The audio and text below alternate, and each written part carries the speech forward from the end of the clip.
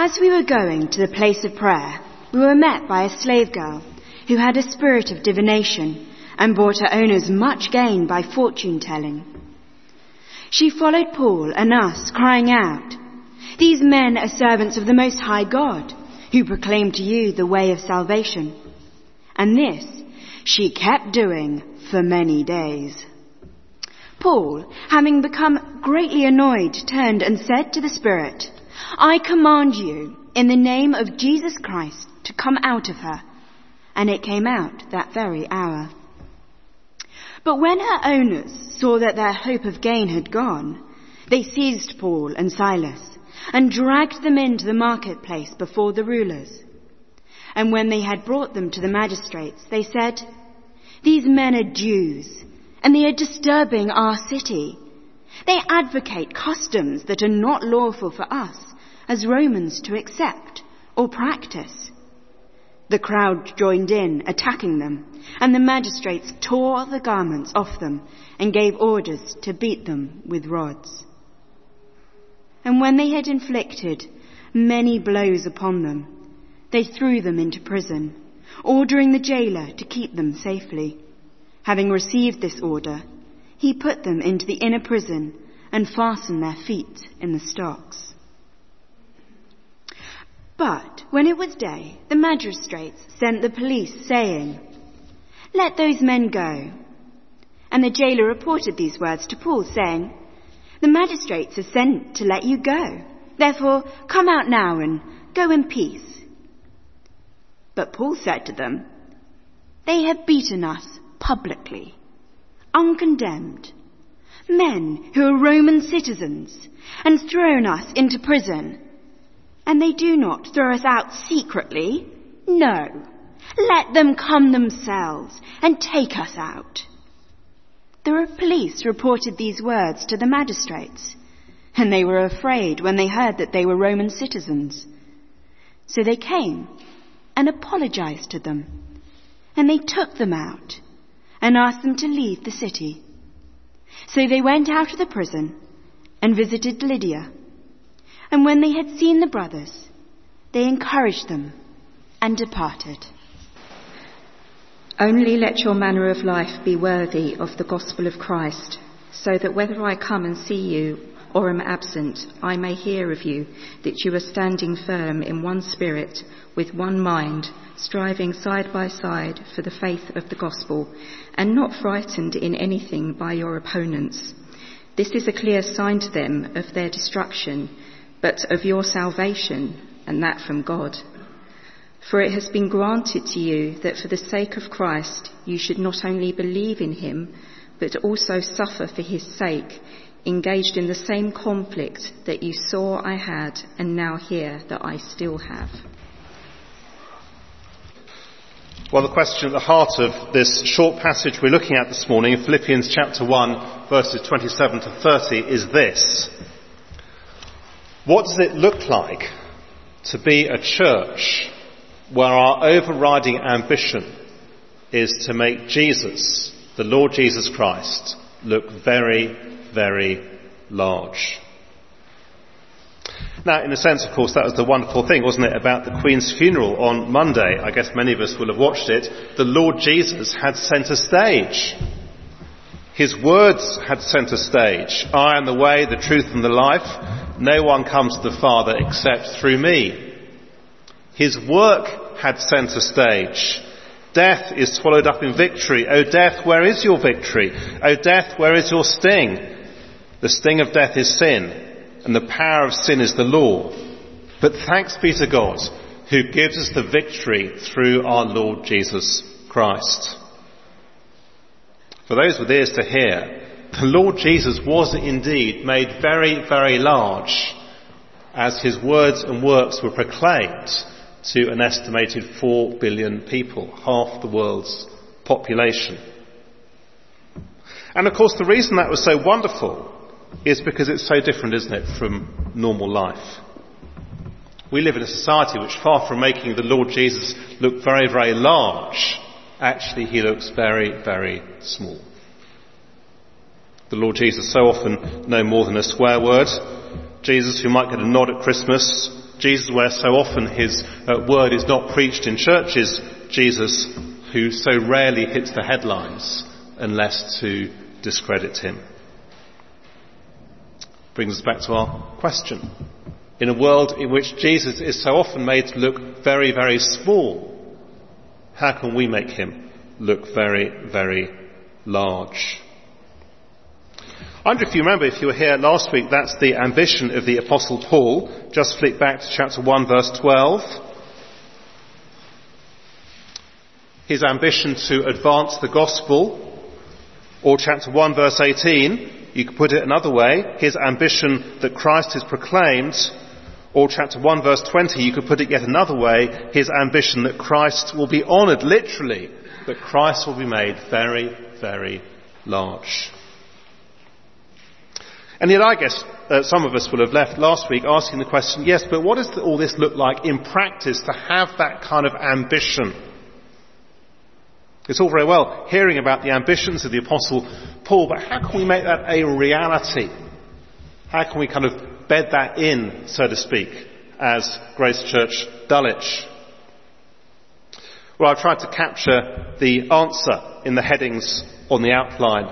It is that as citizens of heaven, we contend together for the message of Jesus, not frightened by opposition. And we're going to look this morning at each of those three phrases in turn. Firstly, as citizens of heaven. Verse 27, only let your manner of life be worthy of the gospel of Christ.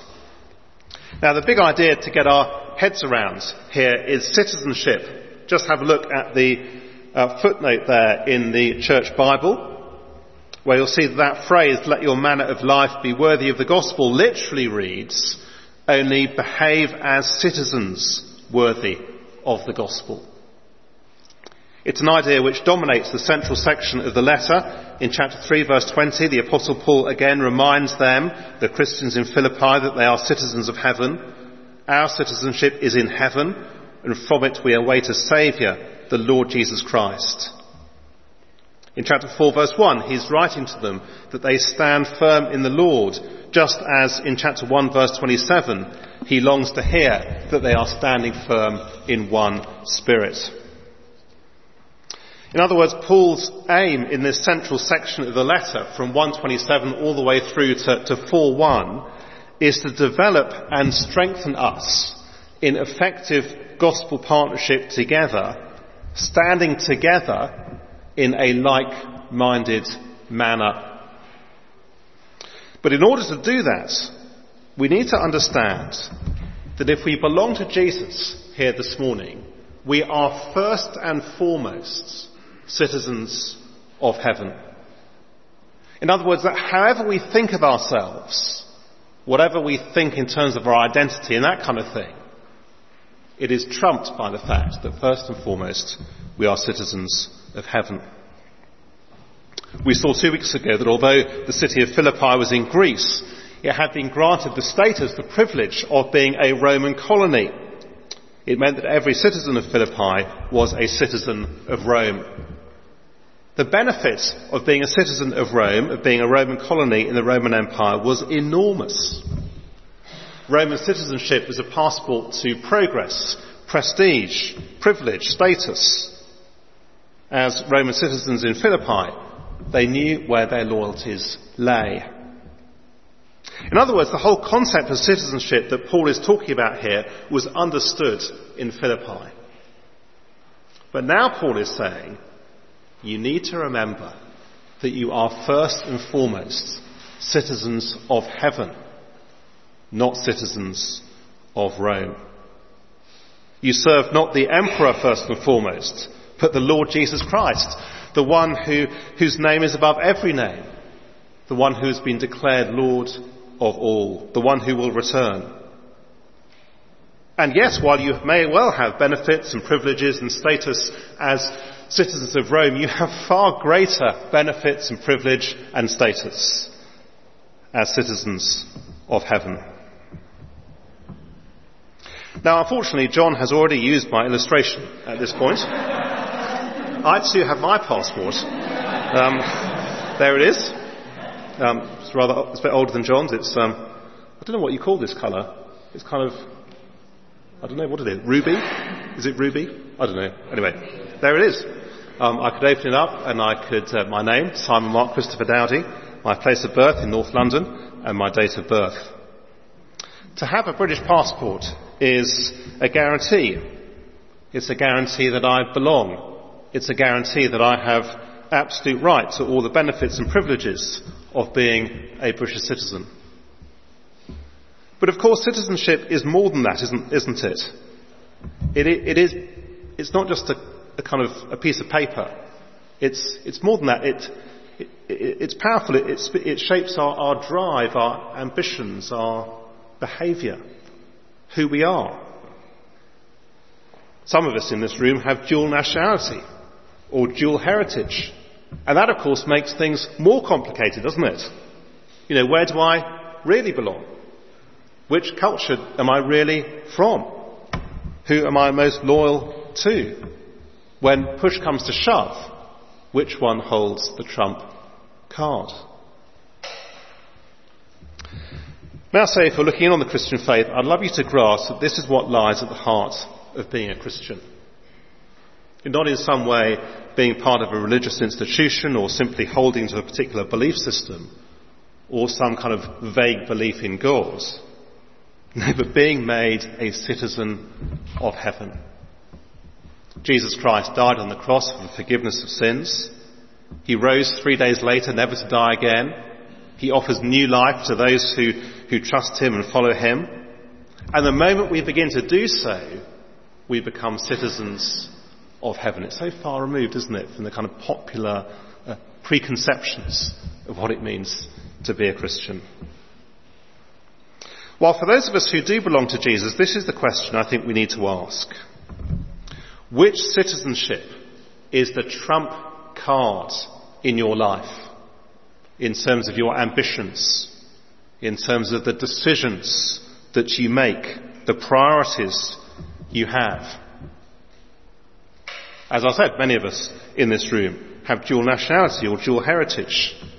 It's that kind of question, isn't it, I guess, which we face all the time.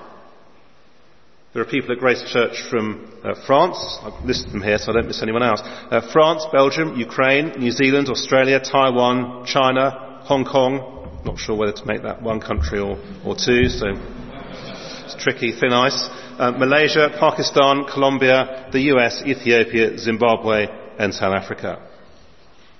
When it comes to the decisions of life, which heritage holds the trump card? The fact that you're living in the UK or the fact that you're from another country?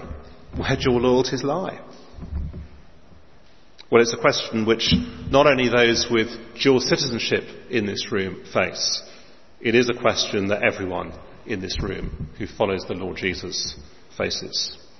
If we belong to him, it's our heavenly ambition, our heavenly citizenship, which is to trump every other loyalty.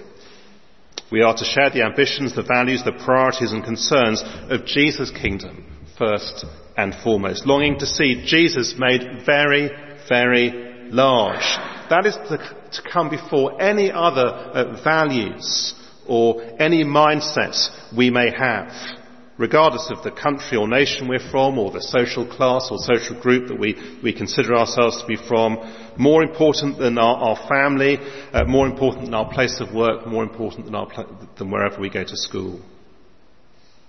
Again, it's so far removed, isn't it, from what so often passes as Christian discipleship. You know, which may be that I'm kind of, you know, on the one hand, I'm kind of glad to be a Christian, I'm glad to follow Jesus, but it's really other things that actually, in terms of the decisions of life, actually affect my life. No, this is so different. It means, of course, that for some of us in this room, there needs to be a very significant mindset shift, such that it is indeed our heavenly citizenship which becomes our primary identity, the lens through which we see life and make decisions. Our heavenly citizenship trumping anything else. That's our first point this morning, as citizens of heaven. Secondly, as citizens of heaven, we strive together for the message of Jesus. Have a look at verse 27 again.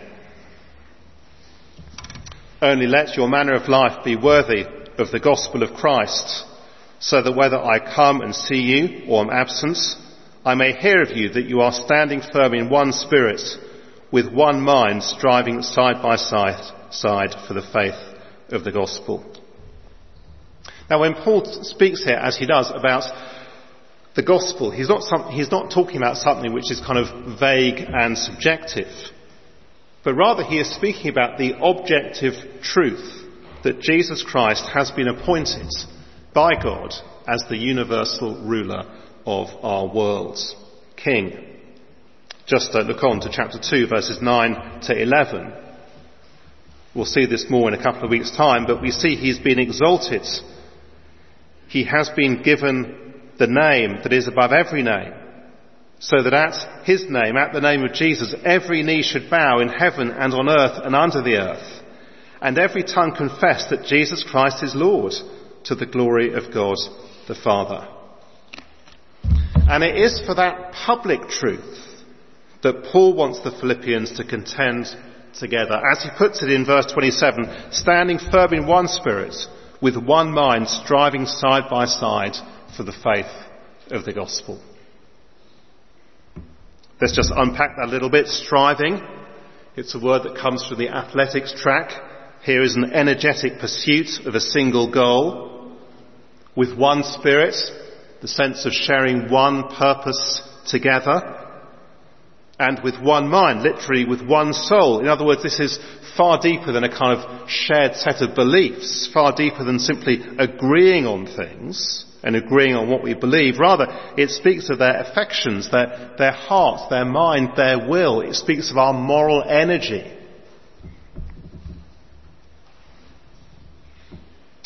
Now, the perfect illustration of this, I guess, was the Queen's funeral, wasn't it? The military, all marching in step with each other. The band playing the same music. The police all working to secure the event. The clergy all with one mind.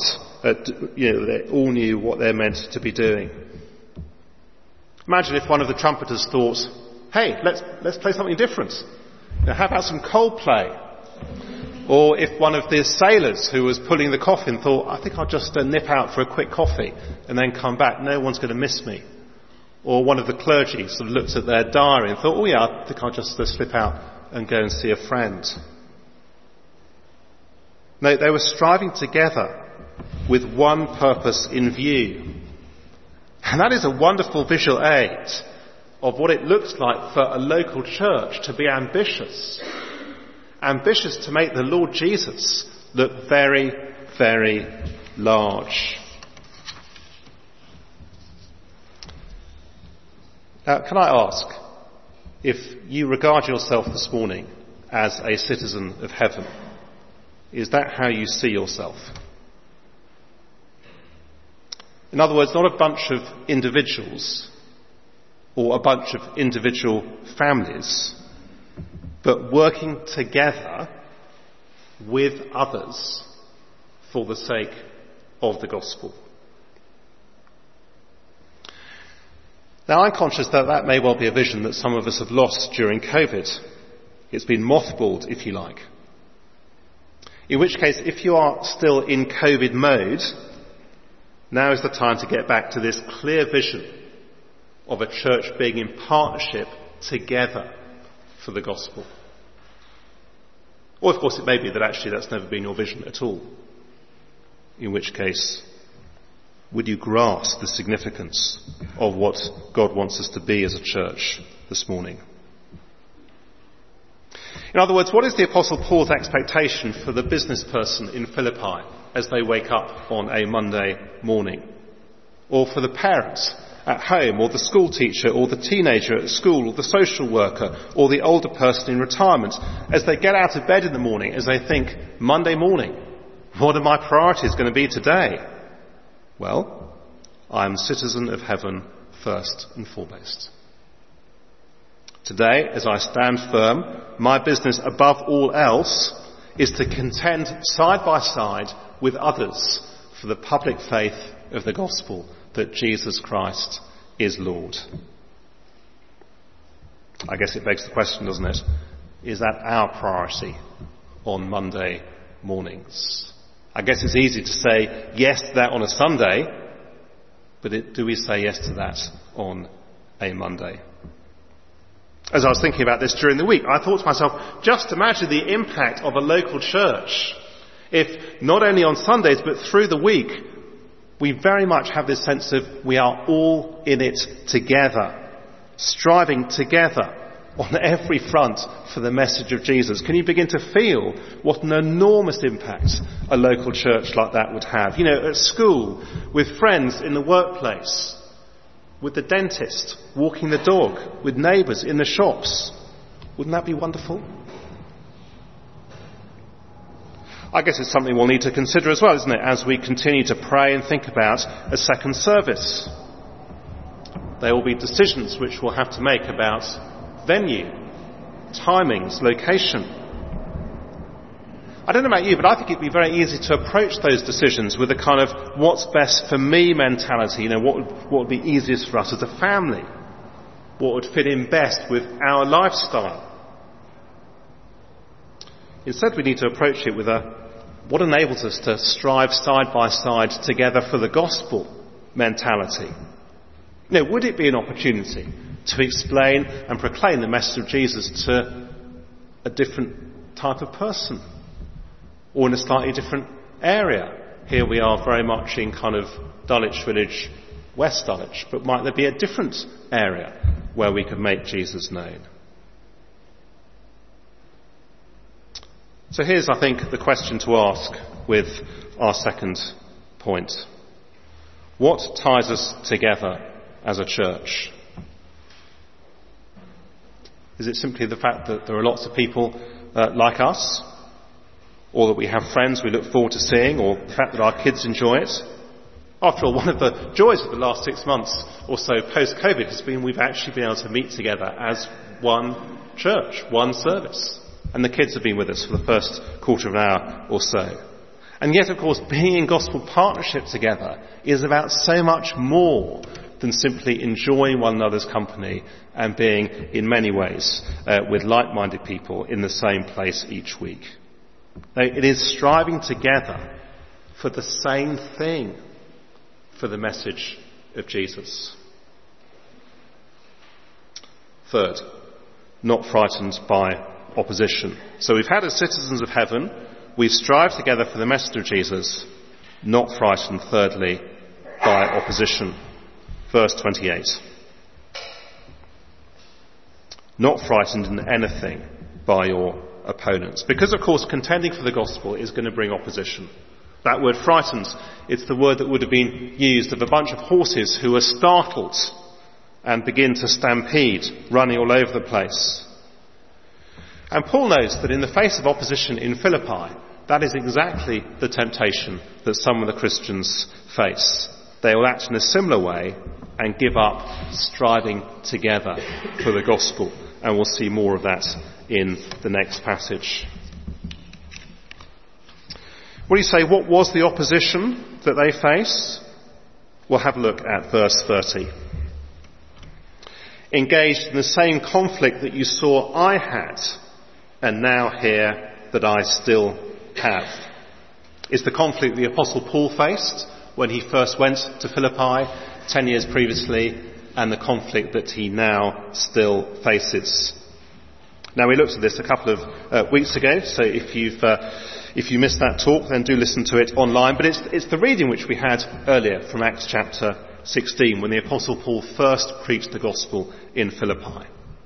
Opposition was encountered.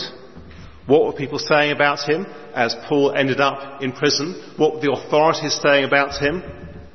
It's not Roman to be a Christian. You're not preaching Roman values.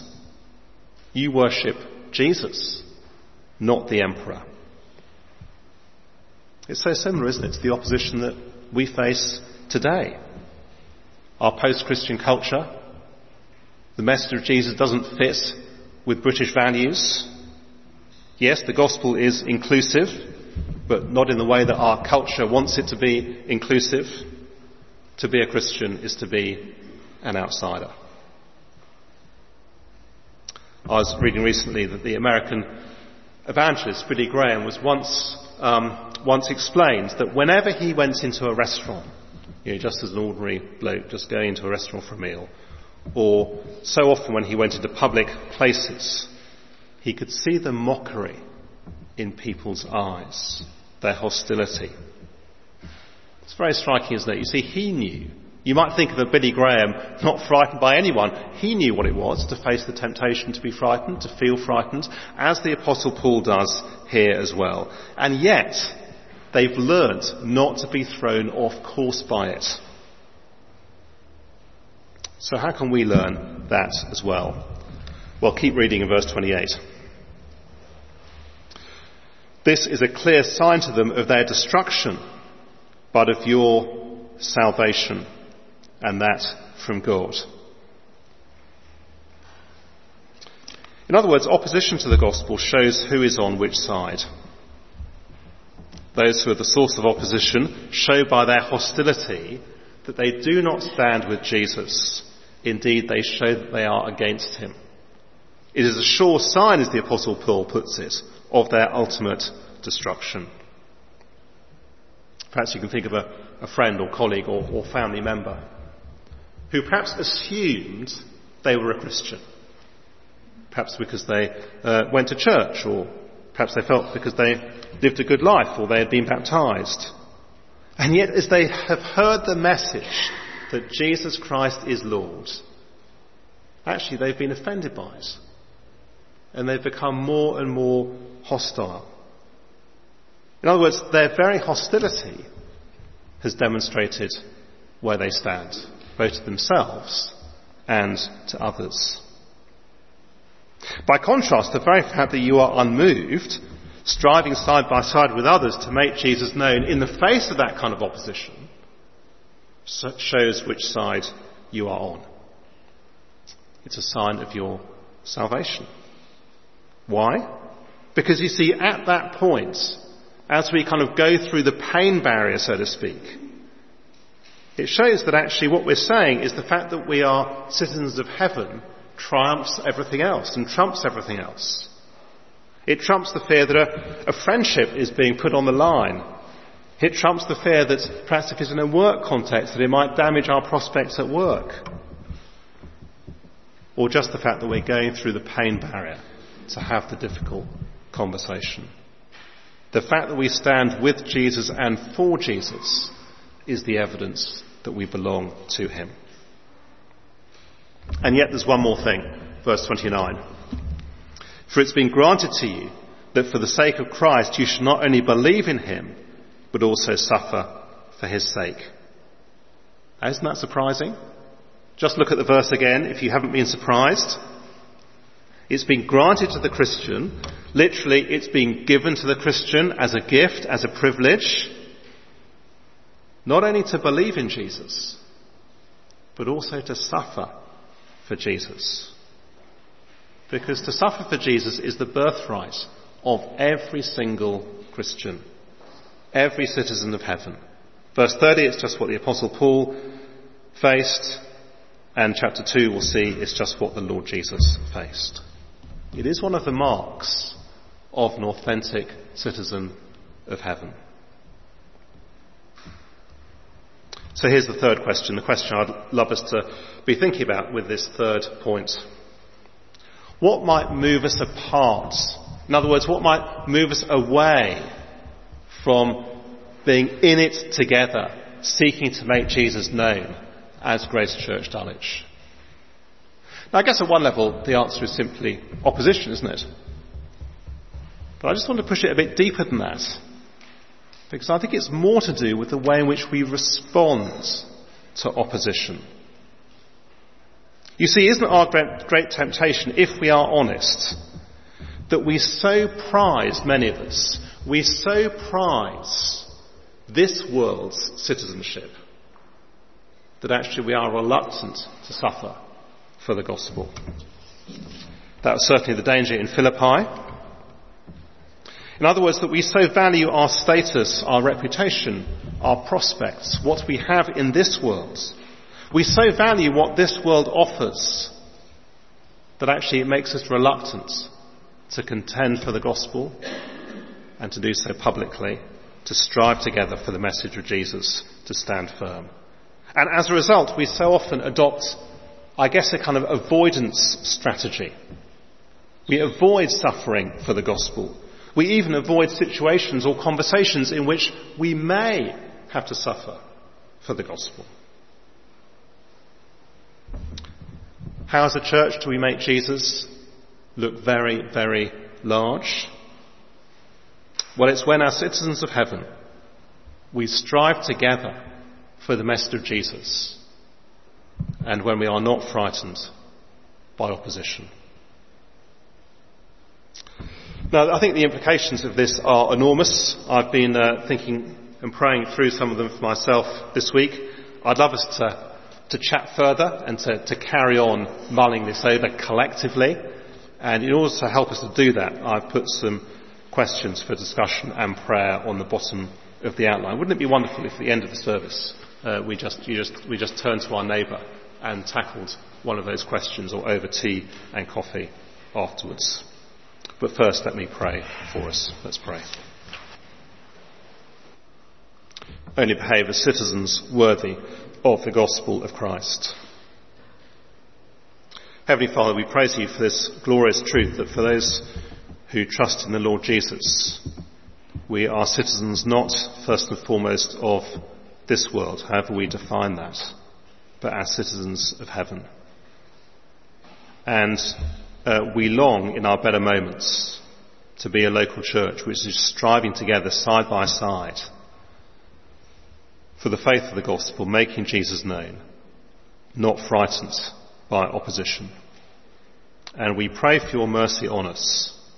We pray that our heavenly citizenship would be the thing that trumps all other ambitions and considerations and desires that we might have. We long, Heavenly Father, to be a church that makes the Lord Jesus appear very, very great in the eyes of those around us. And we ask it in his name. Amen.